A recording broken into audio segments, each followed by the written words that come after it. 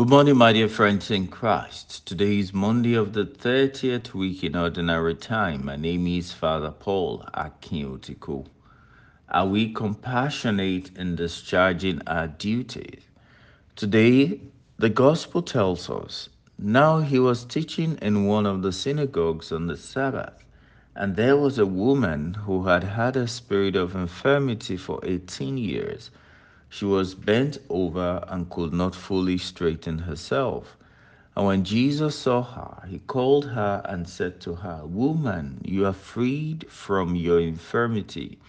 And he laid his hands upon her, and immediately she was made straight, and she praised God.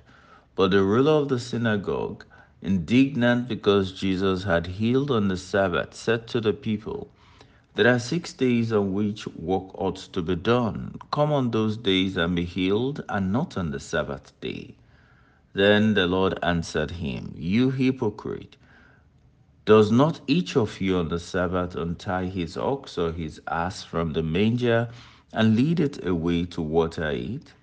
And ought not this woman, a daughter of Abraham, whom Satan had bound for 18 years, be loosened from his bond on the Sabbath day?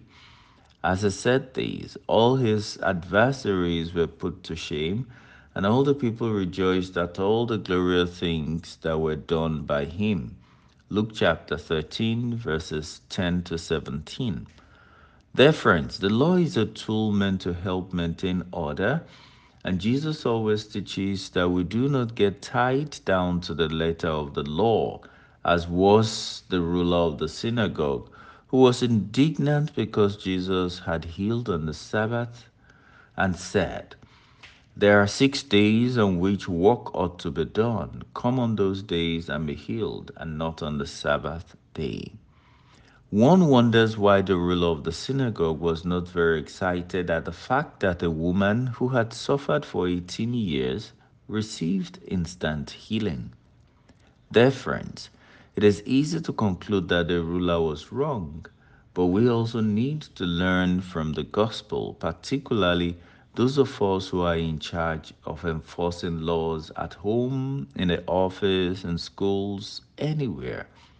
We have to regularly examine our conduct to see how we enforce laws.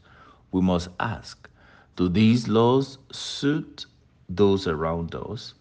Do we ever give exceptions when enforcing these laws? Are we so rigid about the law that we do not see the humans that are meant to keep the laws? And very importantly, we should ask ourselves whether we enforce the laws while we exempt ourselves. Do we do what we ask others to do? As we begin this new week, let us ask for grace to put ourselves in the shoes of those for whom we enforce these laws. May this week be fruitful for you. God bless you.